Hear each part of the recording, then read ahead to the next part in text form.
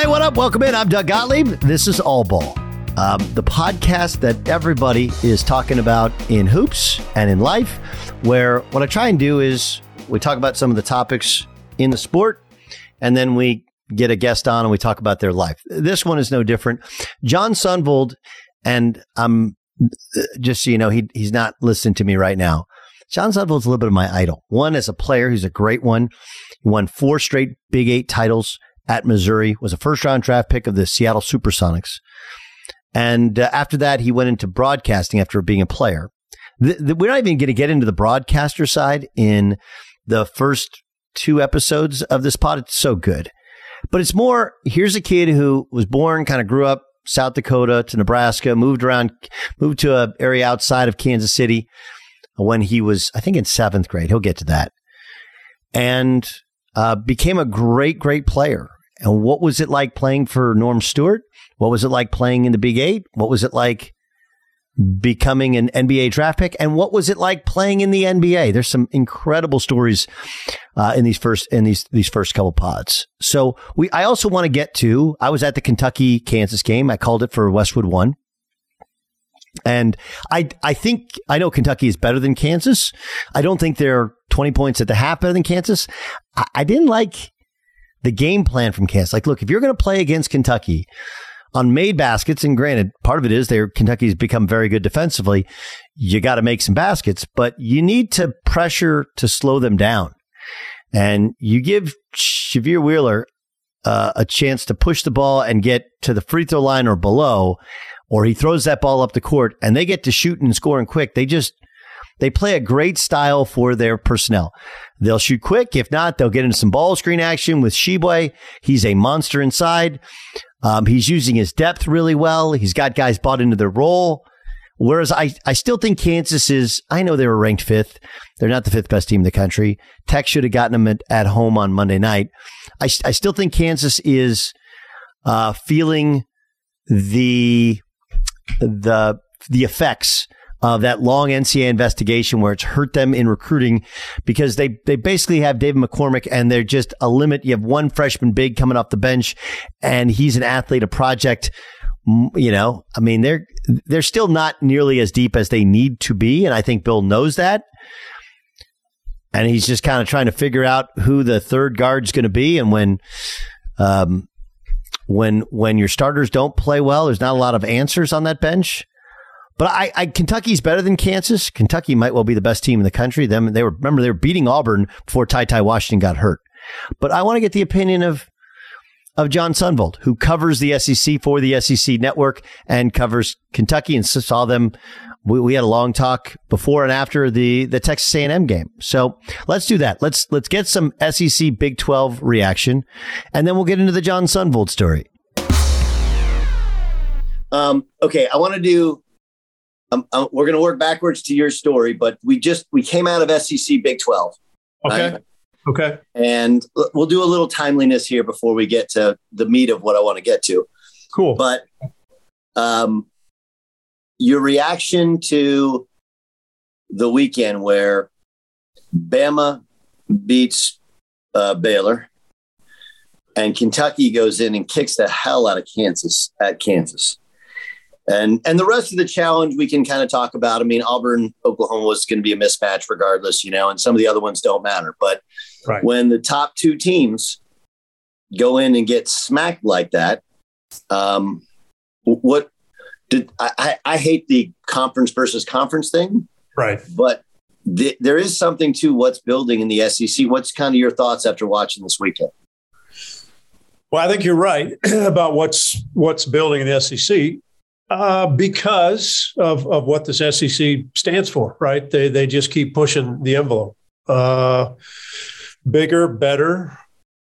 You know, when you take these kind of games, I always wonder which road team will win of the whole thing. Which team can go on the road? So if I'd have handicapped it beforehand, I said, okay, maybe Baylor, but I didn't pick Baylor to win. Maybe LSU to TCU, but home court. Maybe Kansas State at Ole Miss, 2 similar teams, whole court held. So now you take the two big dogs, right? The 2 big ones, Kentucky and Kansas. The Kentucky team we saw is a Kentucky team that's as good as anybody. We've seen them. They've done it against North Carolina. They've done it against Tennessee, where if all their guys are healthy and they're doing what they do, they can win the whole thing. And that's what we saw at Kansas. So surprising, yeah, because it's Kansas. You've been there. I've been there. Nobody goes in there and does that, but Cal's team did it. So, anytime these matchups, all I do is look for which road team can win. That's the whole thing, because most of the time, the home teams hold their court. When you started with the SEC network, I think the league was very different. And now it's the level of investment, I would say, in coaches. I also think in facilities. I'm guessing in resources. I don't know. Why do you think it's changed so much here? Kind of last 5 years, where there's a tremendous depth of quality programs in the league. Doug, there was an emphasis, let's say 5 or 6 years ago, to, if the SEC is great in football and softball and baseball and golf and on and on and on, why aren't they in basketball? It doesn't have to just be Kentucky. So every school has invested. You see the coaches that have been hired every place, right?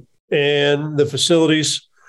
When you put a good coach that's been somewhere, that's gone to a Final Four and comes into a new place, I'm not going to say rejuvenates a fan base, because some of these places, it starts a fan base. What Bruce Pearl has done at Auburn, what Rick Barnes reignited at Tennessee, because they've had it in the past years. When you do that, the fan bases, it's a little bit like the old Big 8, the Big 12, where you knew every home court was probably pretty good, probably hard to win. Even as down as some teams are in this league, Missouri's not very good. Georgia's not that good right now. But you don't walk in there and win. I mean, Alabama goes up to Missouri, and Conzo Martin's team was tough and physical, and they beat them. So this league now has become what Big 12 is and what the Big 10 is, where there's no easy game. You go on the road, you better be ready. Okay, let's discuss Missouri before getting to your Missouri career. Are they in the wrong league? Why do you think I think they're in the wrong league in football, right? It's really, really hard when, in your kind of recruiting circumference, right, there's just not enough players, right?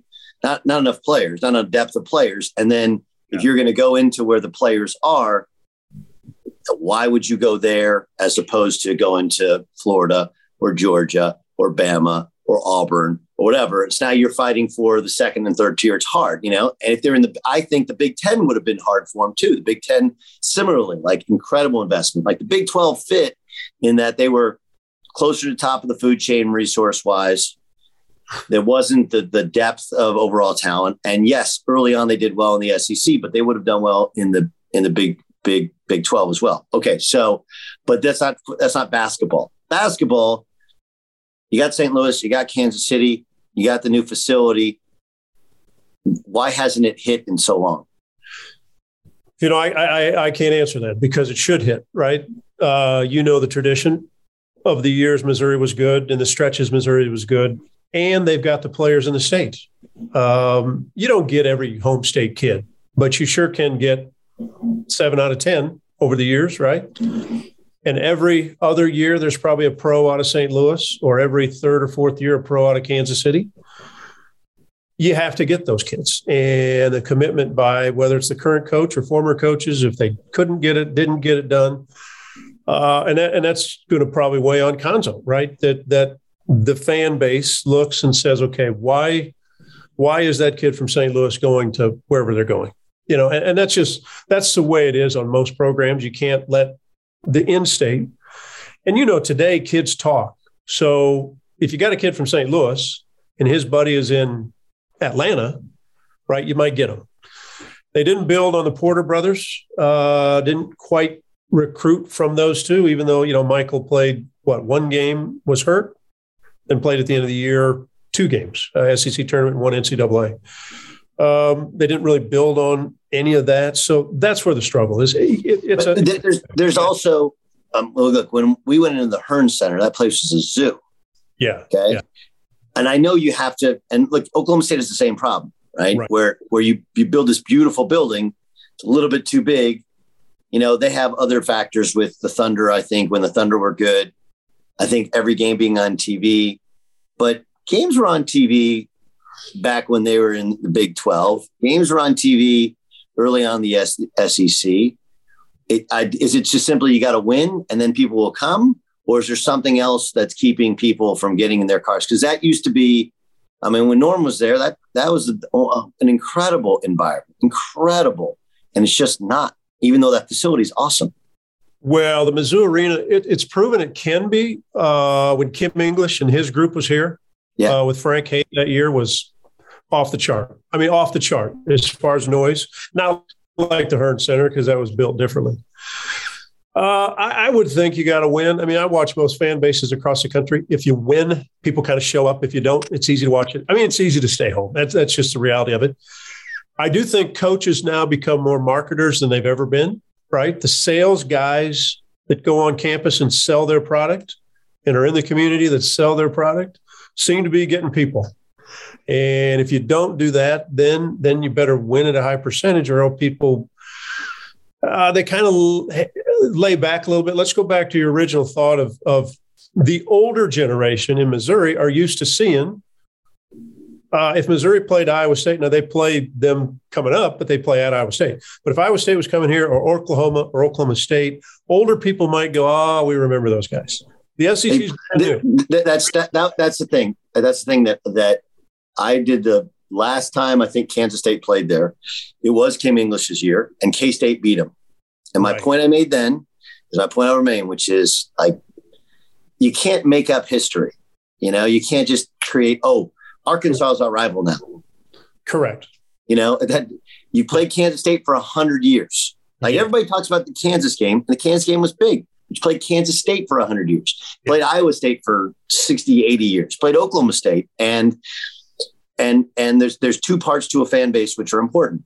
The students who are loud and crazy, you got to get them. But then there's that older generation, because the people in the middle with wives and kids and lives, they're only going to show up for the big ones, right? Yeah, you're right. But the old people, they show up for the traditional ones. And I think cutting out that tradition, specifically in the sport of basketball, I think it really has made it a much more challenging proposition to get people in the building. Well, if you think that there is not a team that comes to Mizzou Arena that people dislike. I mean, Missouri people don't dislike Kentucky. They don't dislike Vanderbilt. There's not a team that comes that they go, we hate these guys. Now, Arkansas, because it's a border state, you can make up some things. Maybe you get a fight or two in football. Maybe you get a fight. And, it slowly grows. But there's no hatred. There's absolutely no – if Kentucky shows up, people will show up because they want to see Kentucky, right? They want to see the big dudes. Who are these guys? They're going to be pros. Again, we could schedule Oklahoma State next week, and the older generation would go, hey, let's go see the Cowboys. And some would think that Eddie Sutton's still alive and coaching, right? Because they haven't paid attention. Right. But the name is the name. And that's, generationally, it'll take a long time for Missouri to have any kind of rival like that. But again, if they were good, if Missouri was good in basketball and they filled it up, what happens when you're good is that you'll naturally get rivalries because you'll have unbelievable battles, whether it's a fight, whether it's a technical, whether it's a made shot at the buzzer that shouldn't have counted. That's what starts it all. And it is funny if you think about, like, to this day, if I were to go to an Oklahoma State fan and I would say Missouri, they would say, God, I hate Jason Sutherland. I hate that guy. Yeah, right. Hate that guy, right? There's a guy, and you go to a Missouri fan, you say Oklahoma, you say, Eduardo Nahara. Hate that guy. I can't stand that guy. Billy Tubbs didn't like him. Kelvin Sampson didn't like him. He's a cheater. It really, and it's amazing. Like I understand the financial aspects of it. I get it. You're making a lot more money, but you're spending a bunch more money in order to play in that sandbox, and you're cutting off 100 years of history. All right. Speaking of that history, Did you grow up in Missouri? You're Kansas City, right? That's where you. I know you weren't born in Kansas City, but you grew up in Kansas City. Didn't you? Yeah, I moved there seventh grade. I grew up in. I was born in South Dakota, so I'm the youngest of four boys. Lived there till third grade. My mom and dad, we moved to Nebraska outside of Lincoln for 3 years. Third grade to sixth grade. When I lived outside of Lincoln, Nebraska, I lived in Seward, Nebraska. The Cornhuskers won 2 national championships in football, so I had Big Red in my blood. Seventh grade, started seventh, I moved to Missouri. So really, I was a Missouri kid, not a Missouri fan. I was a Big 8 fan.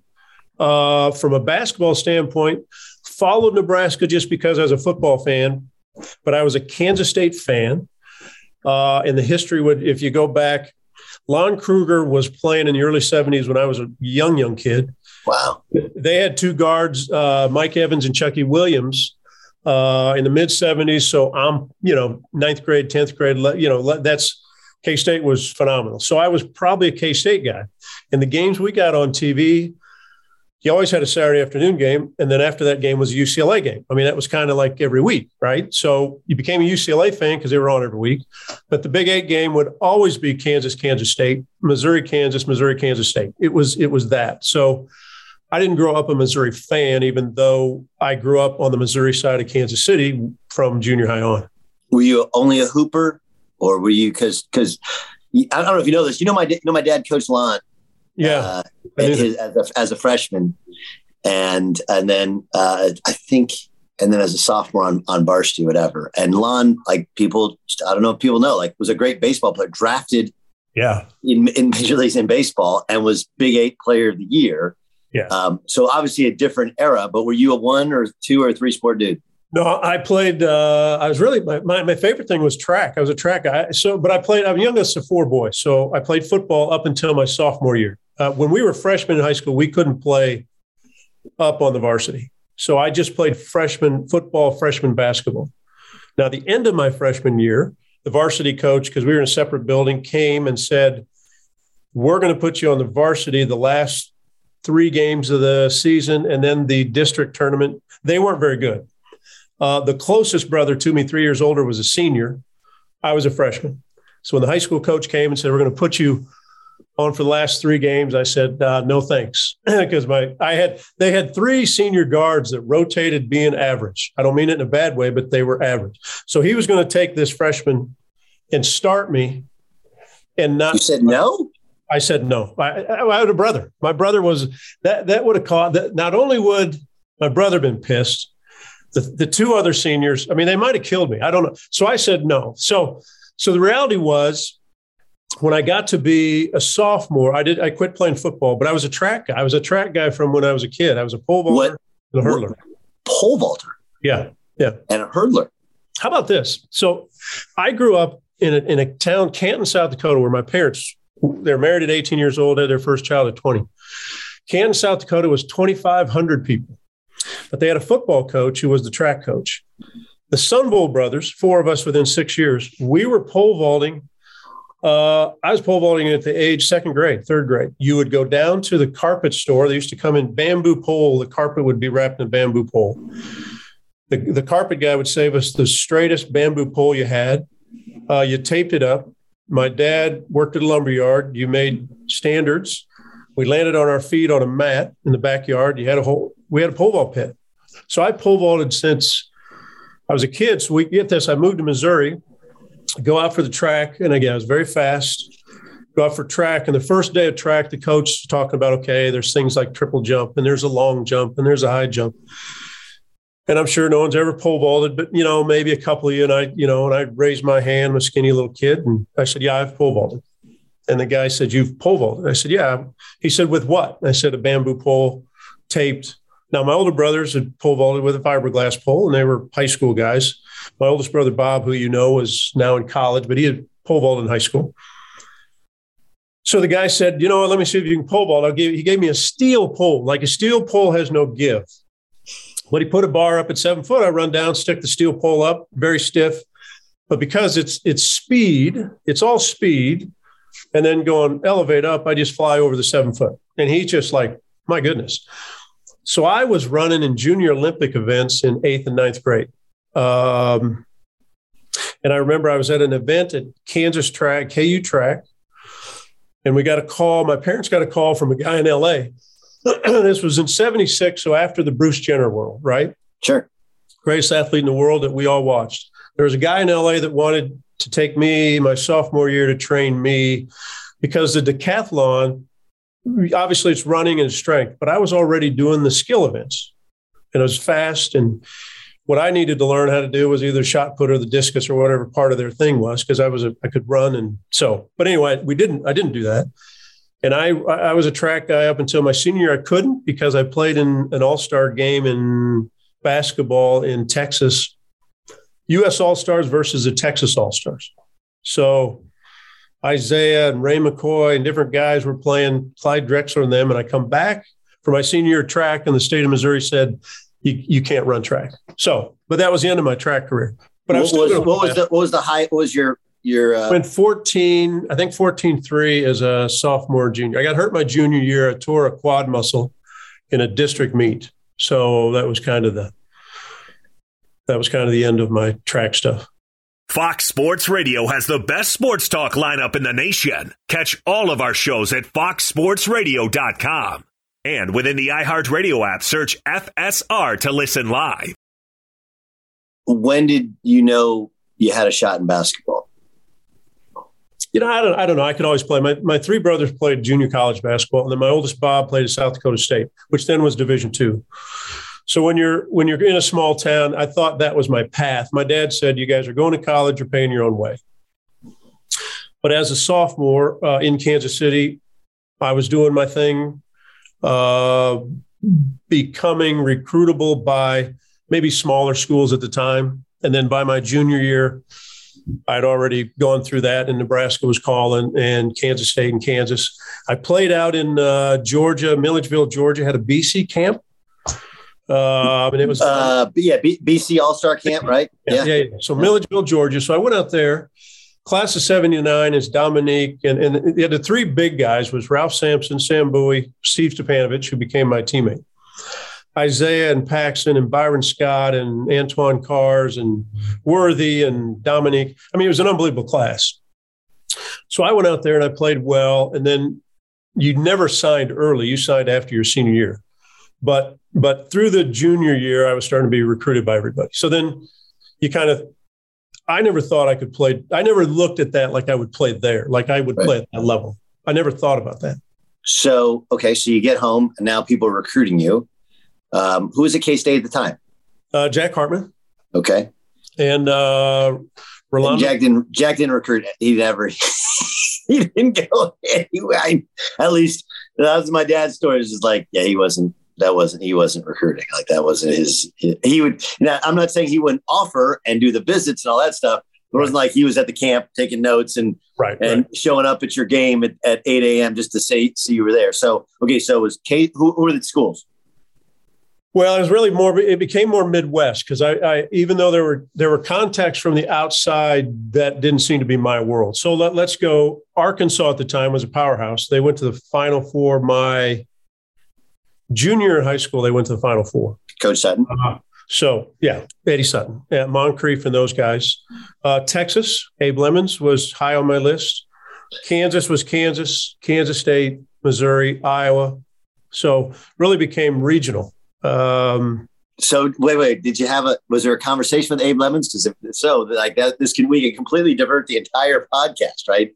For people that don't know basketball, Abe Lemons is anybody who you think is quotable is at one level, and Abe Lemons is seen as above, like comedic level.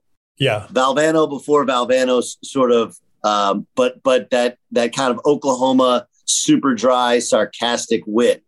Is there an Abe Lemons story in there? Yeah. So Valvano, right before the Valvano recruited me, he was at Iona. He sees me in Georgia. And again, there's no cell phones back in those days, right? So they would either call your home or really they'd call your high school coach. And I'll never forget it. And my high school coach was in there and said, "Hey, there's a guy on the phone." And so I go in, it's Jim Valvano. And he said, "I'm Jim Valvano and Iona College." I own a college. And I'm thinking, I don't know what he's saying. I own a college? Yeah. I own a college. And I don't know who he is, but then he talks about Jeff Rulin, et cetera, et cetera. So that one.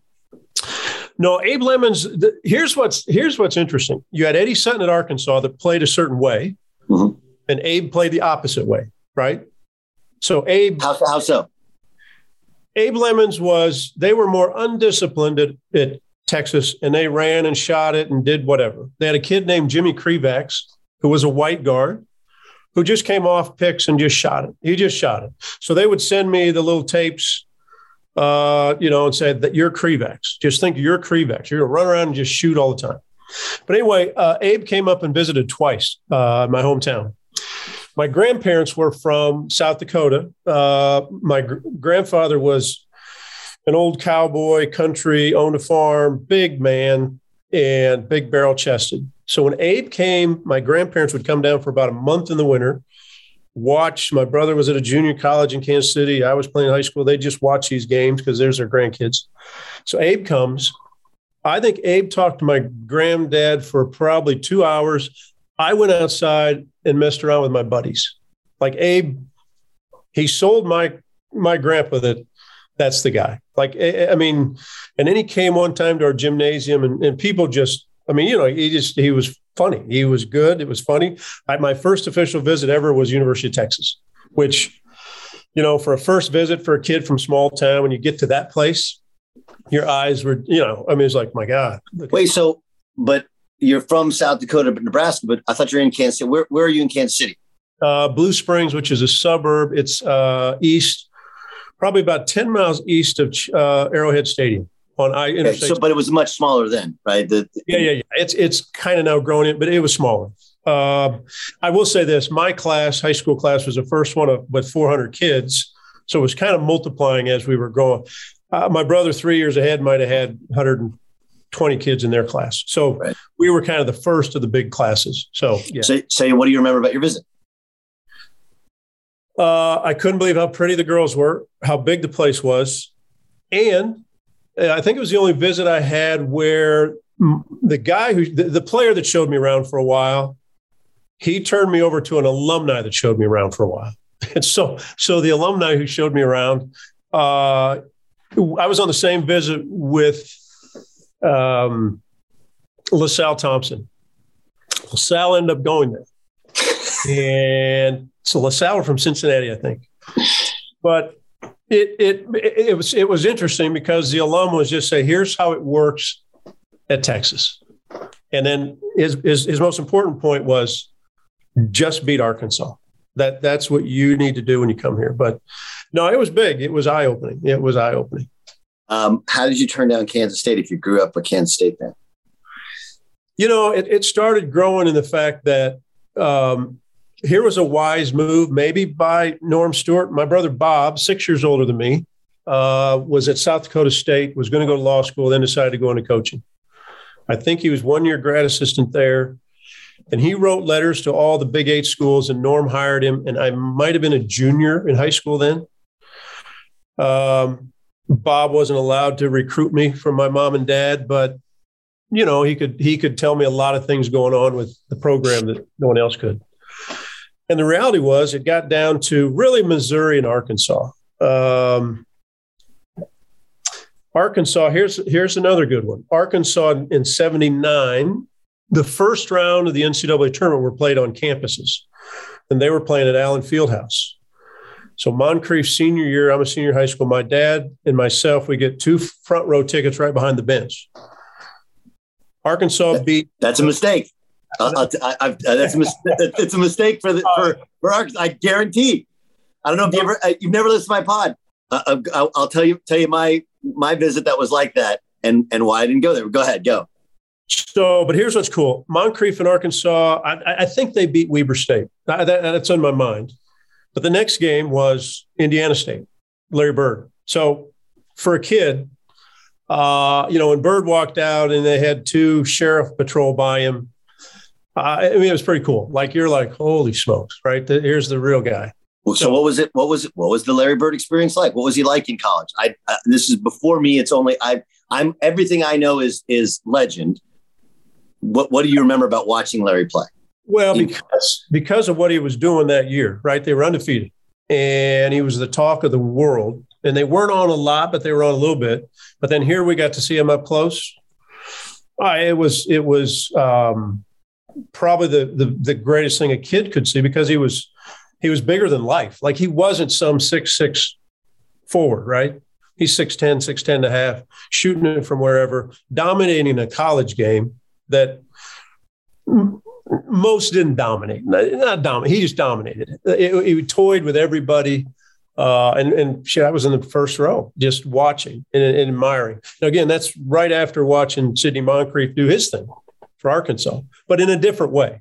You know, Sidney was disciplined and doing all this stuff, and Bird was just out there chit-chatting and saying stuff, and you couldn't hear it all. I heard it more when I was a pro than I could that day. But no, it was a treat. But so you're saying you shouldn't sit right behind the bench? Well, okay. So I've told this on the pod a little bit. So Jerry Green was at Oregon, and Turge was on staff. Mark Turgeon was on staff, and a guy named Darren Kalish was on staff. And so when I transferred from Notre Dame, I sat out a year at junior college, and I did so for one reason, which was because you commit early. Like, I remember assigning in November, right? And I went to see Notre Dame play in December.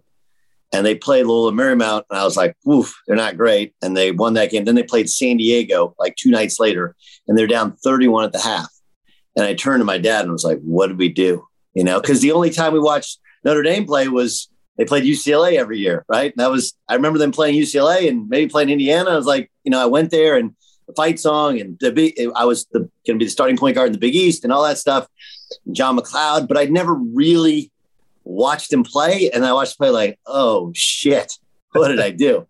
So I like vowed to myself, as much as I wanted. There's a couple of schools. Huggins wanted me to transfer into Cincinnati, and being a problem child, that seemed to fit. They need a point guard, but I was like, nah, I'm gonna sit this year. My high school coach my freshman year was a junior college coach, so I practiced with them, and then I would help him coach in the games. Or I'd go and see, I had a girlfriend, and my brother was at Cal Poly. My girlfriend was at UC Santa Barbara. So I'd go up there for a weekend and watch a couple of games. Anyway, so I took my visits during the season because I wanted to see what these teams were like and what it would feel like. So I actually visited Oklahoma State the day before. I go to Oregon. They're taking on Arizona. That was the year Arizona won the national championship. And Oregon actually won the game. But the old Mac Court, they had bleachers that the players sat on. They did do a renovation before they closed it down where the players were in chairs, but this is before that. So this is 1997. So 1997, the players are on the end of the bleachers. They had little paddings for them to sit on. And then you could sit basically with your knees backing up to the players. So Jerry Green was a North Carolina system guy. So their big sale was, hey, we got a point guard who can take himself in and out of the game. He calls the offense. He calls the defense. It was great. I'm like, this is awesome. Come sit, watch. You'll see how much. The kid's name's Kenya Wilkins, who I played against some growing up. Really good LA guard. And they were right. He did. He called the defense. He took himself in and out of the game. The problem is, though, when you're sitting and you've been on every bench ever, is the second that coach comes down and takes you out and walks away, the chatter starts, right? Yeah. the chatter starts. Yeah. And Jerry, again, Carolina guy, like, I hate the way they sub. They just, I don't, there's hockey substitutions. Guys are running in and out. And the players were not into the substitution rotation. They won the game. Right. And throughout the game, like, this motherfucker doesn't know what he's like. It's unbelievable. And I'm just sitting there. And Oregon was a little weird for me. I was at Notre Dame, which is this pristine Catholic school. And I go and they beat Arizona. And Kyle Milling, who's been on the pod, he was my AU teammate and host. We went to a party, and it was like Cheech and Chong's van. And it was a little, I was like, man, I don't know. Like, this is a little much for me. This is a little wild. But a good portion, you want guys to be kind of embedded in the program, sort of, but that was a little bit too deep of being embedded because the bench chatter sometimes, if you don't know, like, hey, it still works. Like, I was just like, damn.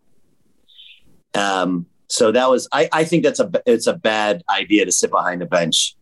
It takes the right ear. Okay, wait, see, so you saw them play and you still turned down Arkansas? Like what was, I mean, obviously your brother being at Mizzou helps. So here's the whole thing of going to Missouri. They're recruiting Steve Stepanovich, right? The big 7-footer from DeSmet High School in St. Louis, recruited by everybody. And again, he's one of the big three: Ralph Sampson, Sam Bowie, Steve Stepanovich. Who's going to get him? Carolina, Duke. Who's going to get him? Steve and I meet at a basketball game, Missouri versus Kansas, at the Hearn Center, sit by each other, know each other because of who we are, right? You know each other, hadn't been to camps together, visited a little bit. I started thinking about, I want to go where there's a good center. And Arkansas had Scott Hastings, was a freshman. He'd been 1 year older than me, and he was going to be good. Kansas State, I didn't think for sure what they were doing with their recruiting. Texas was fine because I thought LaSalle was going to go there. Kansas was recruiting me, and they always had players. I mean, Kansas had probably intimidated me with Kansas because they always had these national players, and I wasn't sure I could play there. It was Ted Owens, right? Yeah, Ted. But they had Darnell Valentine, and I mean, just great talent. One night at the Final Four, Bird Magic, they played on Monday night. Salt Lake City. Semifinals were on Saturday.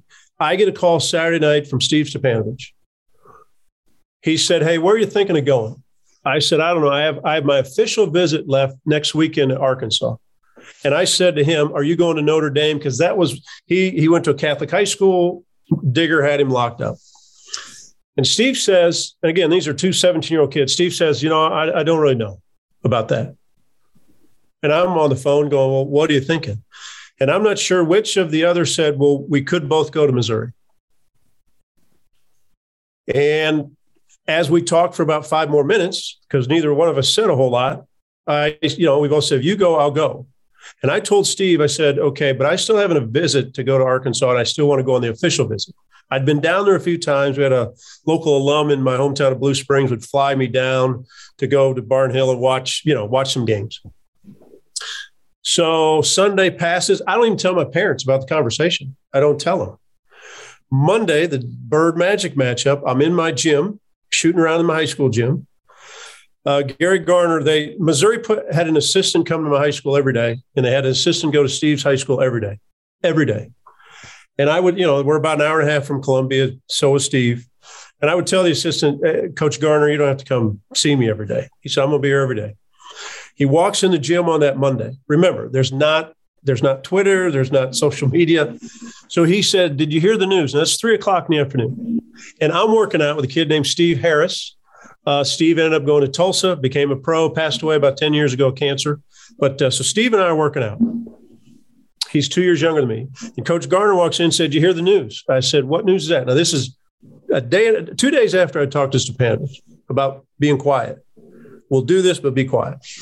He said, "Steve announced he's going to Mizzou." I said, "He did?" He goes, "Yeah." And he said he hopes his good friend John Sundvold's going too. So I'm just standing there going, holy shit. So I leave the coach out there. Now he's talking to Steve Harris. I go in the locker room. I call my dad. I call my mom first. She's at home. My dad owned a lumberyard. Call my mom, call my dad. I said, "Hey, Dad, I'm going to tell Coach Garner I'm going to Missouri." And my dad said, "You are?" I said, "Yeah." I said, "Stepanovich and I are going together." And my dad said, "Good. That's fine. I'm good with that. Make sure you call the Texas coaches. Make sure you call the Arkansas coaches, because that's who we were down to, those three." So I did that, literally walked out, told Coach Garner, "Hey, Coach, I'm going to Missouri." And he looks and says, "You're what?" I said, I'm going to Missouri." He said, "No press conference?" No. I said, No, I'm going to Missouri. That's it. So he runs down the hall. We go call Norm Stewart out in Salt Lake. And it was crazy because I'm at one side of the state. Stepanovich is on the other side of the state, right? he was McDonald's All-American, and let's say I was a top 50, who knows, whatever number. And yeah, it was crazy from that time forward. So it was fun. The butterfly effect of that phone call, right? I mean, your entire life. Yeah. You know? Yeah. I mean, think about it, because obviously now with where you live, with your investment company, with your career, even your career as a broadcaster, like everything. It doesn't mean that it wouldn't have happened at Texas and Arkansas, correct, but there's no guarantee. Really is amazing. It's just kind of one phone call. So, and what's interesting, my dad stayed out of it as much as he could, but he would always give me advice and say, the thing you'll have as an athlete is that you will make contacts in wherever you go play. Maybe you should stay in that area. Like if you want to live in Texas, go play at the University of Texas. He would say that. Knowing as a 17-year-old, you have no idea where you want to live, right? I will say this. When I went down and watched TCU play Arkansas on one of those flights with the alum, and I'm standing there outside the locker room, and Sidney Moncrief, I'm going to talk to him afterwards. I'm standing with the assistant coach. Sidney told someone at the time, there's nothing like playing for your home state. Now, I remembered it, right? I'm standing there as a kid thinking, well, that's interesting what he said. And yeah, I mean, that phone call that Steve Stepanovich, he picked up the phone and said, we could just stay home. Yeah. Changes your whole life. So you get there. What was it like? It was hard. Division I's hard, right? And I'm not saying a hot shot kid, but I scored 30 points a game and 12 assists. But you get to a program that's Division I, it's tough. And Norm Stewart was tough. And early on, I was coming off the bench and just doing my thing, right? I didn't play because I could make shots. I played because I could guard guys. I handled the ball without making mistakes, and I could make free throws. So I joined a team that we lost a guard at semester to grades, and now I'm a starting guard. Next to, though, Larry Drew, who's still coaching in the NBA, I think with the Clippers. Larry Drew was one of the best point guards in the country. And we had an unbelievable team. Made it to the Sweet 16. Could have been maybe the best team I ever played on, and I was probably the weakest link as a freshman. Made big shots when I had to. If we played Kansas State and Jack Hartman ran the zone, Larry Drew said, hey, Sonny, we're going to need you tonight. You shoot it. And I'd make 9 bombs against their zone. But regularly I was just the sidekick to Larry Drew, right?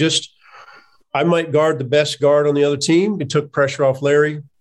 Again, handle the basketball, don't make mistakes, make free throws. So that team was really good. We still have the record, 57.3% field goal percentage.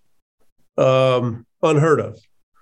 And team averaged 78 points a game, shooting 57%. So we were good. We upset Notre Dame. We won the Big 8. Missouri hadn't been winning the Big 8 a whole bunch, so they won in 76, first time in 40 years. So we won the Big 8, advanced to the second round of the NCAA. We beat a Notre Dame team with Trapuka, Tracy Jackson, Orlando Woolridge, Rich Branning, John Paxson. Wow. And we beat them, played up in Lincoln, Nebraska. And you'll appreciate this because you've been to Lincoln, Nebraska.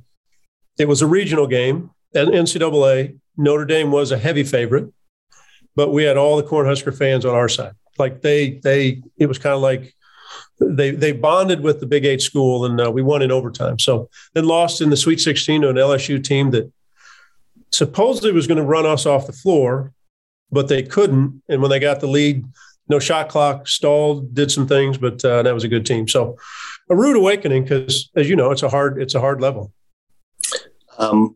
When did you become a star? When did it become kind of your team? So the next year, Larry Drew leaves, and Steve Stepanovich was great his freshman year. We come back and we're going to be nationally ranked, but we don't really have Larry Drew. And so now the ball's in my hands, and I wasn't ready. Not that I didn't work at it, because I worked at it. We opened up Alaska shootout, and Arkansas drills us. Darrell Walker and U.S. Reed, and I had nightmares about those guys just ganging up on me. Ass to the glass. Make them turn their ass to the glass. That was his thing defensively. When I was at Arkansas, Darrell Walker and Moncrief, we had the triplets. We want you to turn your ass to the glass, brother. And they could do it. So that season went on. Stepanovic got hurt, didn't play as well, struggled. Another guy get hurt. We didn't have great senior leadership. It was probably midway through the Big 8 season when we were struggling that I don't know if I figured it out, that I had to emerge as more of a player than I was doing. So I led our team in scoring in the conference. Probably the greatest thing that changed me was we're down at Oklahoma State practicing, and Mr. Iba's watching. And an assistant coach came up after practice, one of our assistants, and said, Mr. Iba thinks you're pretty damn special. And I looked at the coach and I thought, he said that about me or our team? He said, no, you. And honestly, I think the next day, I think I had 26. And so down the stretch of my sophomore year, we somehow win 7 or 8 and we win the league again. We weren't very good, but we win the league again. And then you just, you know what, my game was just growth every year. Just keep growing. The next year we were on a team that went 19-0, was undefeated, number 1 in the country for a while. And that was a good team. The great thing about Norm was that we would play anybody. He wanted to play anybody. And that was what he promised Stepanovic and myself. We'll see how good we are. So that junior, no one really wanted to play us in the Hearn Center. A lot of it, like I opened my senior year, we played North Carolina and Michael Jordan in the Checker Dome in St. Louis, right? Neutral site. And we beat them. And then the next year after I graduated, Missouri went to North Carolina. We played neutral site for CBS. We played Virginia, my senior, Ralph Sampson. We went to Georgetown. The 2 teams that came to the Hearn Center, my senior year, Oregon State had won the Pac-10, whatever it was back then, Pac-8. They had won Oregon State had won the Pac-10. Charlie Sitton on that team? So they'd won 3 years in a row. We'd won the Big 8 3 years. They came to the Hearn Center. We drilled them. Absolutely drilled them. Okay, so let's talk Hearn Center, because it was a very cool place to play, and I like the Antlers. They were tame by Antlers standards by the time I was there, right? Yeah. But still, there was still some chants before the game that were pretty funny, pretty enlightening, right? If you take it that way.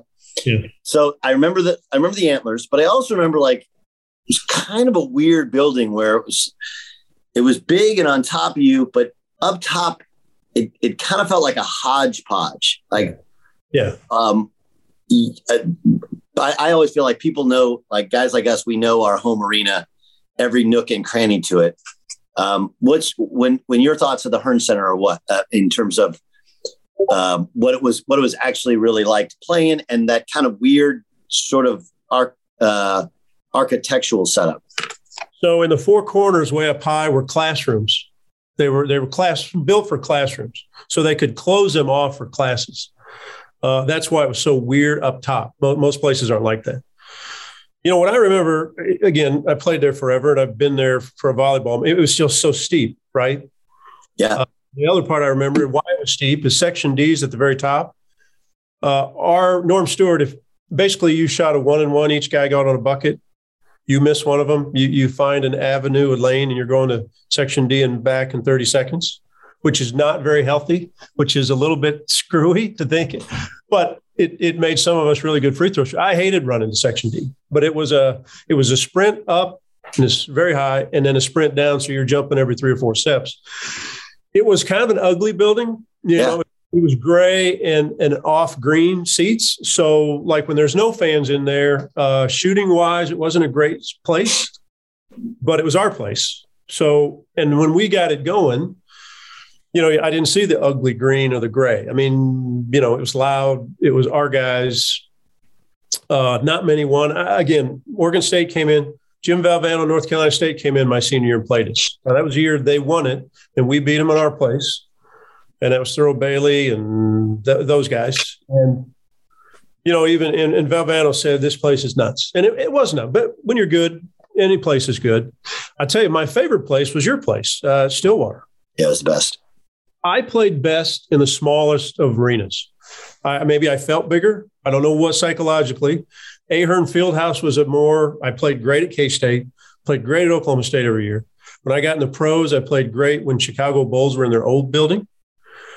San Antonio Spurs. When I was traded there, always played great there. The hemisphere felt smaller than these big domes in big places. So, the Hearns was just a place where, because we were winning and we had the Antlers who got to survive being close to the floor until they weren't, it was a part of, you experienced it. You wondered what they were going to do. Right. I mean, it was always even us. So our first trip up there, these are my two Missouri stories. My first trip up there, Norm's there. So what's interesting about Coach Stewart is, I had heard him speak. My dad used to take me to all the Final Fours. Yeah. I'd heard him speak and he was hysterical. Yeah. But what was funny was, unless you played, unless you played for him, he was really funny. Correct. No, I mean, they're all like that, right? Yeah, right. And then you graduate and all of a sudden they become normal human beings again, right. So I had heard him speak, and it was him and Roy Williams, and then they had Johnny Orr afterwards. And I never forget this line. Like, Johnny Orr was like, they call it the Big 12 now. I ought to call it the Dirty Dozen. Every one of them sons of bitches were cheating. Every one of the sons of bitches got caught cheating. And hell, we were cheating worse than all of them. It was one of those deals. It was very funny. So I had seen Mizzou play the Melvin Booker team. Yeah. Played Louisville in the NCAA tournament at the Sports Arena in LA. Yeah, I was doing the radio for Mizzou. And I went and I was like, I loved how at least that version of Coach Stewart, he kind of had three sort of positionless guards, like Anthony Peeler, right? Was and it was kind of take 'em ball, right? It was just like, whoever got it, let's go. And they played, I thought they played together really well.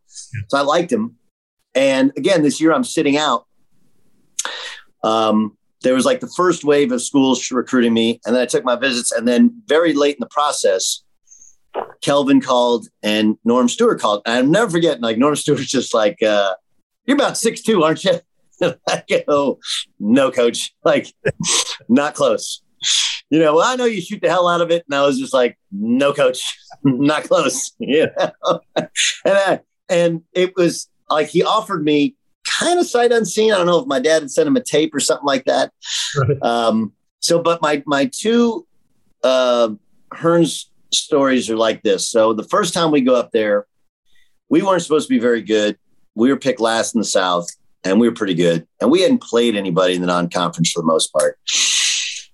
And we lost like Nebraska at home, which anybody remembers the Big 12. Nebraska was the worst road team ever.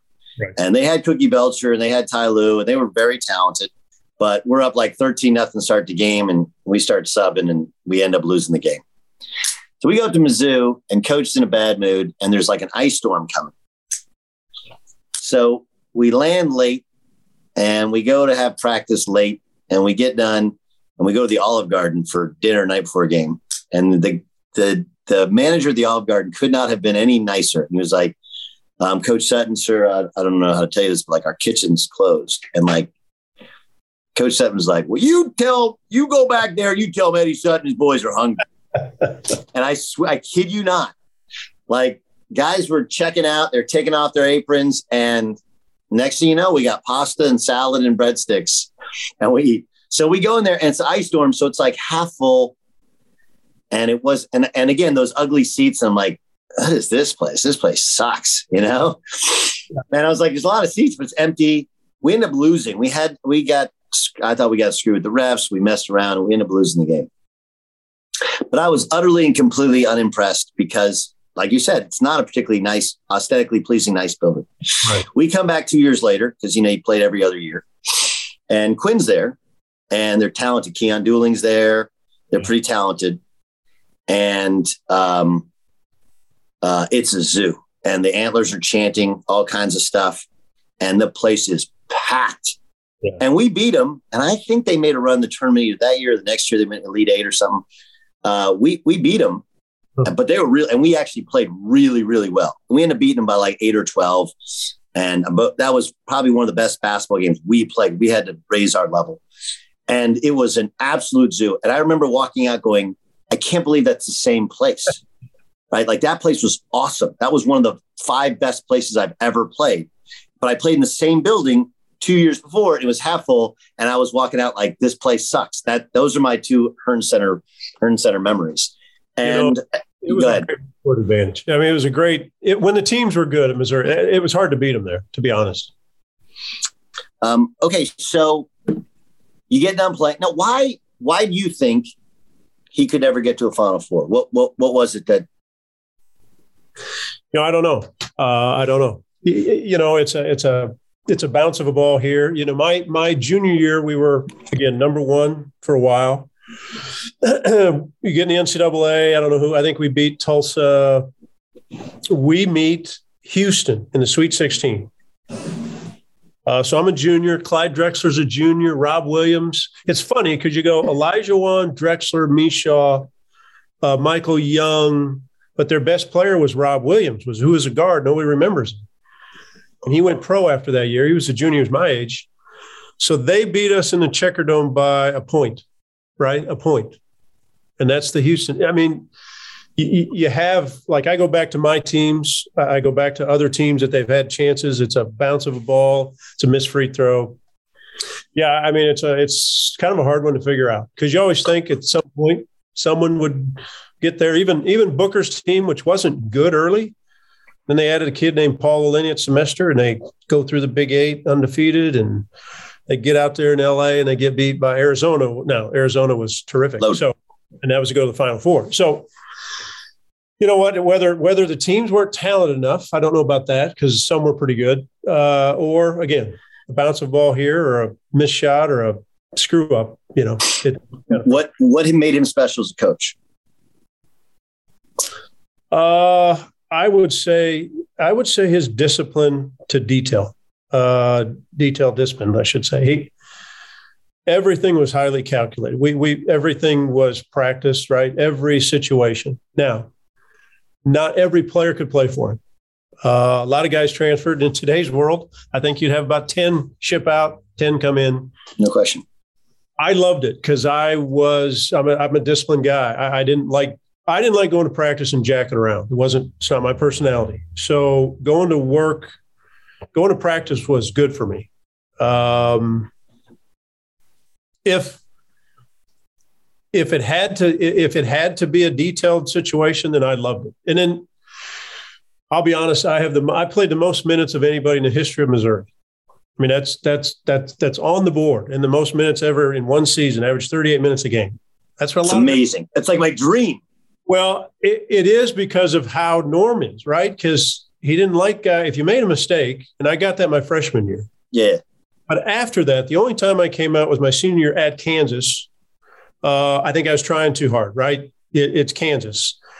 And all of a sudden the buzzer goes off in a free throw and I'm not paying attention. And a guy taps me on the shoulder and I got to go out. And I'm looking over like, what the hell's going on here? He sits me down, chews me out pretty good for about, 5 or 6, 7 minutes, which to me was an eternity. And then I go back in, hit a shot at the buzzer, make a steal, something at halftime. He slaps me upside the head and said, that's better.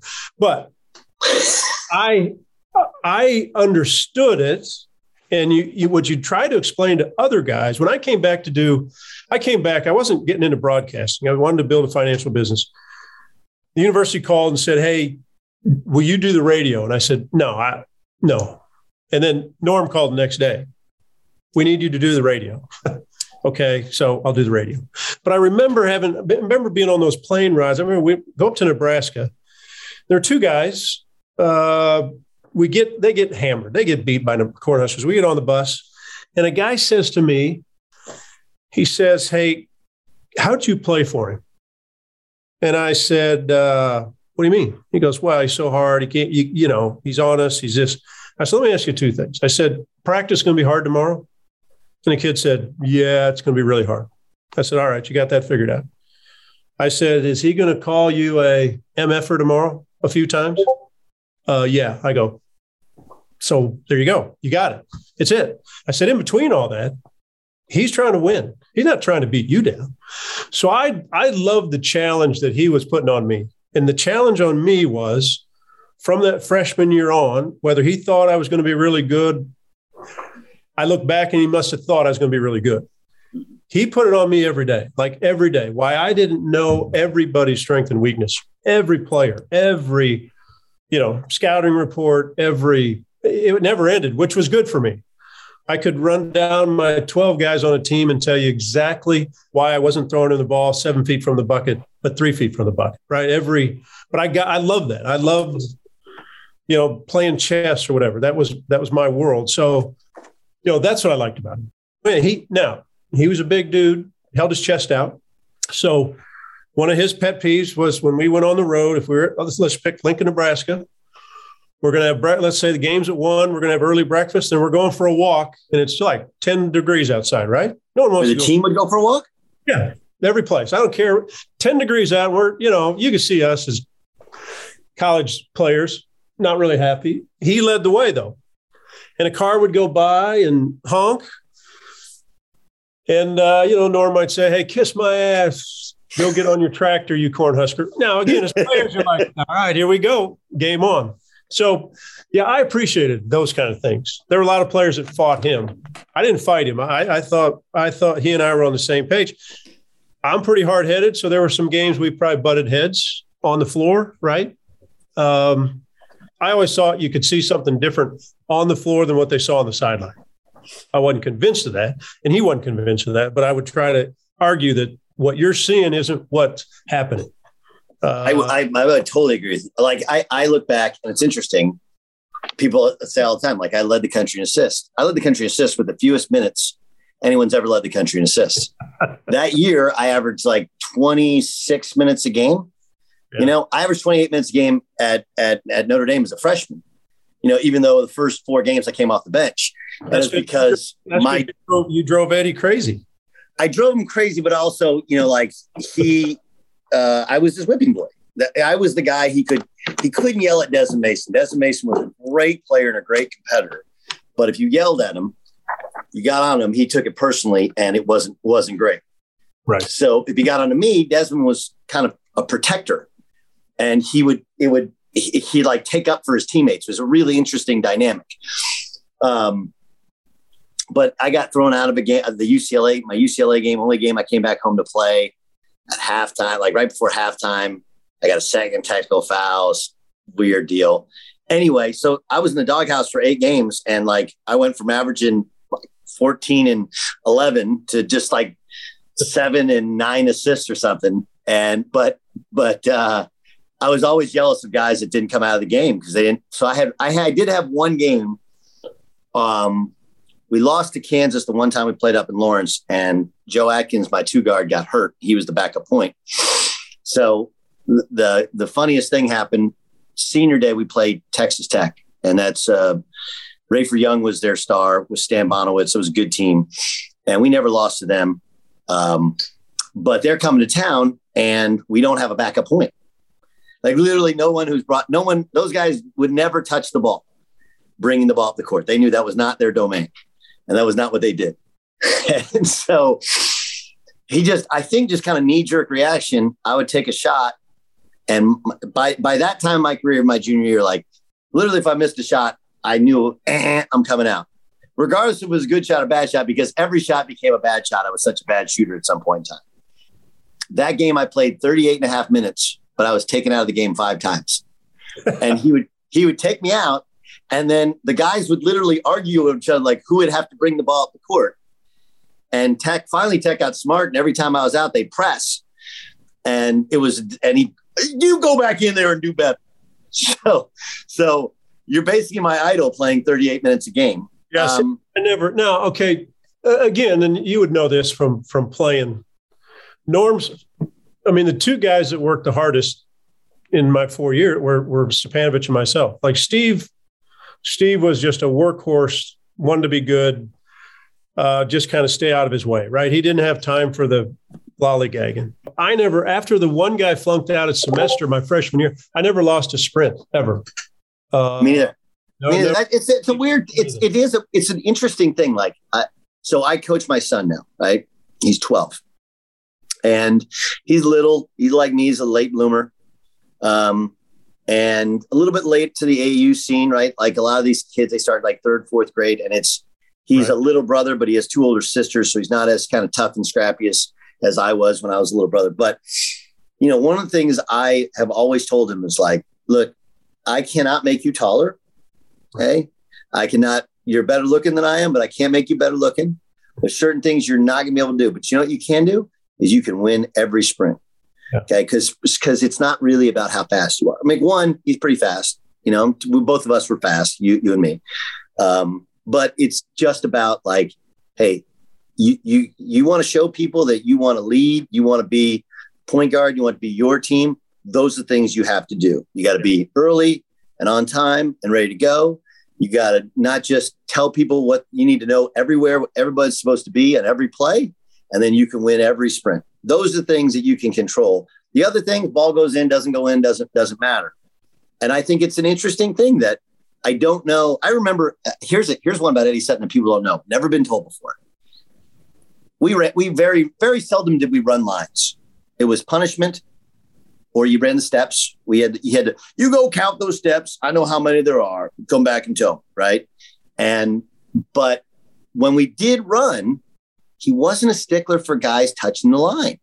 Wow. And I was like, it took me a couple weeks to like, this is some bullshit here. Yeah. Right. Cause I'm a touch the line guy, right? Like if you're going to do it, touch the line. And I remember these guys were like beating me at sprints. Like, yo, they're missing the line by a yard. So he calls me in one day and he goes, hey, I noticed you haven't been winning the sprints as much once we started like practicing. And I said, coach, you know, listen, I won't happen again. And I didn't say anything about the lines. And he goes, I know they're missing the lines. Like, you know, I see it, right?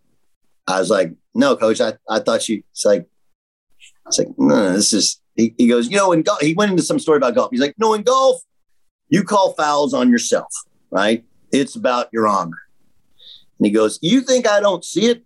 He's like, you don't think I know who's getting shots? You don't think I know who's touching the line? And I go, now, it's your job, if you want to run my team, to get them to touch the line. Not my job. You get them to touch the line. That's pretty good. And so I said, okay, coach. And after that, I started calling dudes out. Hey, motherfucker, touch the fucking line. Like we touch lines here. And it flipped. And I had no idea. Like this is like a couple months into the season, because he only ran really like Christmas time when we come back from break. He'd run, we'd build up runs or whatever. And I never forgot that. And I haven't told that story, that it was a weird deal because guys were missing lines. And I was like, I thought this was a disciplined program. We got discipline on our ass. We're practicing and here we're not disciplined. And he's like, I see it. It's your job to make sure they touch the line. But, you know, those guys like Norm or Ed, they didn't miss anything, right? They're not missing anything. No, we were a little opposite. We ran a lot. We ran a lot of lines. Like we ran. The worst in our situation was if Norm came down in the Hearn Center on floor number 3, the 3rd level, that's where his office was. And for some odd reason, you could tell if he wasn't in a good mood, for whatever reason. And the worst always is if he told the managers to put the balls up, like away. And you thought, holy shit, 2 hours of defense and running. Like, and you know, in my mind, I'm like, you can't play the game without a ball, but there they go. Like there go the balls. Look at him rocking down here. And then you'd all look at each other like, all right, nobody talk back. Nobody, you know, everybody, you dive on them. I mean, you didn't want this to be and there were no rules about time, right? There were no limits on how long you could be there. We had rules, but we had a clock. If you remember old Gallagher, there's a clock behind, you looked up right behind one of the baskets. You looked up to right before there's a clock. And guys would be sitting there. We'd be at practice, and practice would go in like 2.5, 3 hours, and dude's looking at the clock. And he'd go, Pat Noyes, one of the guys who died in the crash. He'd go, Pat, Snake, you go up there and cover up that clock. All these guys clock watching, like a couple bird dogs, clock watching. You go up and cover that. So you go in, and on the day of the game, they would have a sheet over the clock, and they'd remove the sheet from the clock. Like, hey, that's so when I played, we did have the 20-hour rule. It just was a very gray 20 hours. We had no rules. And the only thing you're concerned about when the balls went in was when he would tell the managers to call Charlie. Charlie ran the food place where we ate, right? Tell Charlie to keep it open longer. And you thought, Coach Sutton's he would do when he would be mad. There was a bunch of different things, but one was he would say, turn to the assistant and say, run them to their ankles smoke. And he would walk out of the gym. Oh, wow. And Coach had a heart. He had a heart. Guys would be like, Coach, I'm dying. I've been sick. I'm tired. The assistant coaches, no heart. Wow. Soulless human beings. Wow. And they would like take turns on you. This is my favorite one. That's good. The academic strategy was basically this. You miss class, you will pay for it. You do not miss a class. Not one class. So my senior year, we had a group of, because we had like 6 scholarship seniors graduate. We had a bunch of dudes sitting out as transfers. Victor Williams, Kansas City kid, transfer from Illinois State. Yep. Antoine Broxy's transfer from Minnesota. He's coaching now in the NBA. We had Jason Keep, who wasn't sitting out, right, but should have. He was a junior college transfer from Idaho. Right. We had Dan Lawson, who passed away in the crash. I'm trying to think if we have one more that was either sit out. And then Nate Fleming, who was a walk-on freshman. He died in the crash. Nate was kind of with that group because he was the smart kid, and we weren't cheating, but he was supposed to like make sure if we had a study session, he was supposed to be there and help lead them. Right. Right. So they all had a class Saturday morning. It's a 4-hour class. It's like history, like intro to history. Okay? And basically it was like, look, it's a Saturday class. The worst you can do if you do your work is a B. And if you know anything about how it works with trying to get a 2.0, 4 hours of a B, 4 hours of an A, like you're set. You're set, yeah. Right? 4 hours of B, you're pretty good shape. Coach, and it's not, there's, again, no funny business. Like, look, this is the class, everybody goes. So probably probably 5th or 6th weekend we've been there. The football team plays Tulsa, and it's 11 a.m. start. And their class is 8 until noon, right? So the rest of us, we get a workout in the morning, we take a shower, we get something to eat, we walk over, we're in the like section where all the basketball players sit for the football games. And here are the dummies, right? And they're already there. We're like, yo, what are you guys doing? Where's your class? You had your class. Like, fuck that shit. Just it's one class. We're like, okay, sure. I was like, our expression was, you fart on campus, he smells it in the office, right? He knows everything. Yeah, that's right. Everything. Like, you really think you're getting away with this? Like, bro, it's one class. It's on a Saturday. Who's going to that? So here comes Nate Fleming, like right before the game. He's like, hey, where were you guys? You guys weren't in class today. Like, what happened? Like, they let us out early anyway. Like, man, you guys should have been there. So they thought they got away with it. Sunday, we're off. Like, we play pickup ball in the gym. Guys work out, whatever. Great day. Monday, I had a test. And so my test was like, I don't know, 4 to 6 or something like that. And practice was at 6. So I couldn't be there at the start of practice. I made sure coach was aware. They all knew it was good. I come walk into the gym at like 6:05 and everyone outside of those guys are walking out fully dressed.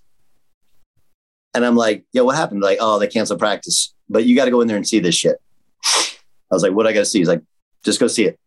So I walk in and here's all these dudes on their shorts, huffing and puffing. Victor Williams is crying, literally crying. I'm going to call my mom. Coach's like, you call her, you tell her you skipped class. They had to do 5 17s consecutively under a minute. And if anybody missed the time, they start over. And those poor dudes were there for an hour and 15, whatever. But you know what they didn't do anymore? They didn't skip a class. No one skipped a class anymore.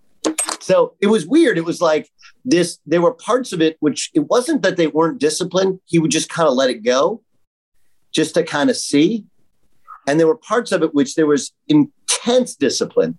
And that kind of it's an interesting way of doing it, right? Because some places are just everything is disciplined. Some places it feels like it's a free for all. It seemed like there was a little bit of a methodology to it. And every once in a while, he would let you know, like, who was boss and how he did things. And then it just organically took care of itself. How was he on the road? Like, when you guys did a road trip, was he like with food and stuff like that? Because today's world's different, but how was he? Very, very relaxed. Coach Sutton was, again, these are the things. Didn't care what, we don't all have to wear the same sneakers. You better be Nikes. Right? Everybody got the team shoe at the start of the year. And then the star player, like Desmond or Pete, they like got to tell him, hey, I want some Jordans. And suddenly they had Air Jordans. Like, and then I had a thing. If I lost the game, I'd never wear that sneaker in a game ever again. And so there was a little bit of juggling there and negotiating with. So the walk-ons, they had like one pair of shoes. So and like we had a bunch of. You're part of the modern era. See, we didn't get all that stuff. So, but this was kind of the interesting part. You know, when he would do a deal where we play. Like, I remember we played UT to San Antonio my senior year, and we're up like 35, and we're running plays for Desmond. I'm like, Coach, how about we run a couple plays for your boy here? Like, let me give him some confidence going. Like, when we play Oklahoma, who do we want shooting the basketball? I was like, well, Desmond Mason's like, well, that's who's going to shoot the ball against Texas San Antonio. You know? So that was his deal. So he was very, we didn't do the suit and tie thing. We did sweats. Right. Now, I mean, you had to, but like John McLeod was like, you would not start if you didn't tuck in your chair. Like his things were crazy, but coach was pretty relaxed about stuff, you know, wasn't as regimented. I'll tell you a good one. And this, and some have heard this, some haven't in the Missouri world. So I'm a junior. We've got a great team, but Norm Singh, when we went out on the road the night before a game, we always had a chicken dinner somewhere, right? And he thought hungry dogs run faster. Okay. You get to eat after like 7:00 and then you're done. Well, obviously he knows, and we know that you can't just eat at 7:00 until the next morning at 8 a.m., right? But in his world, you're not eating.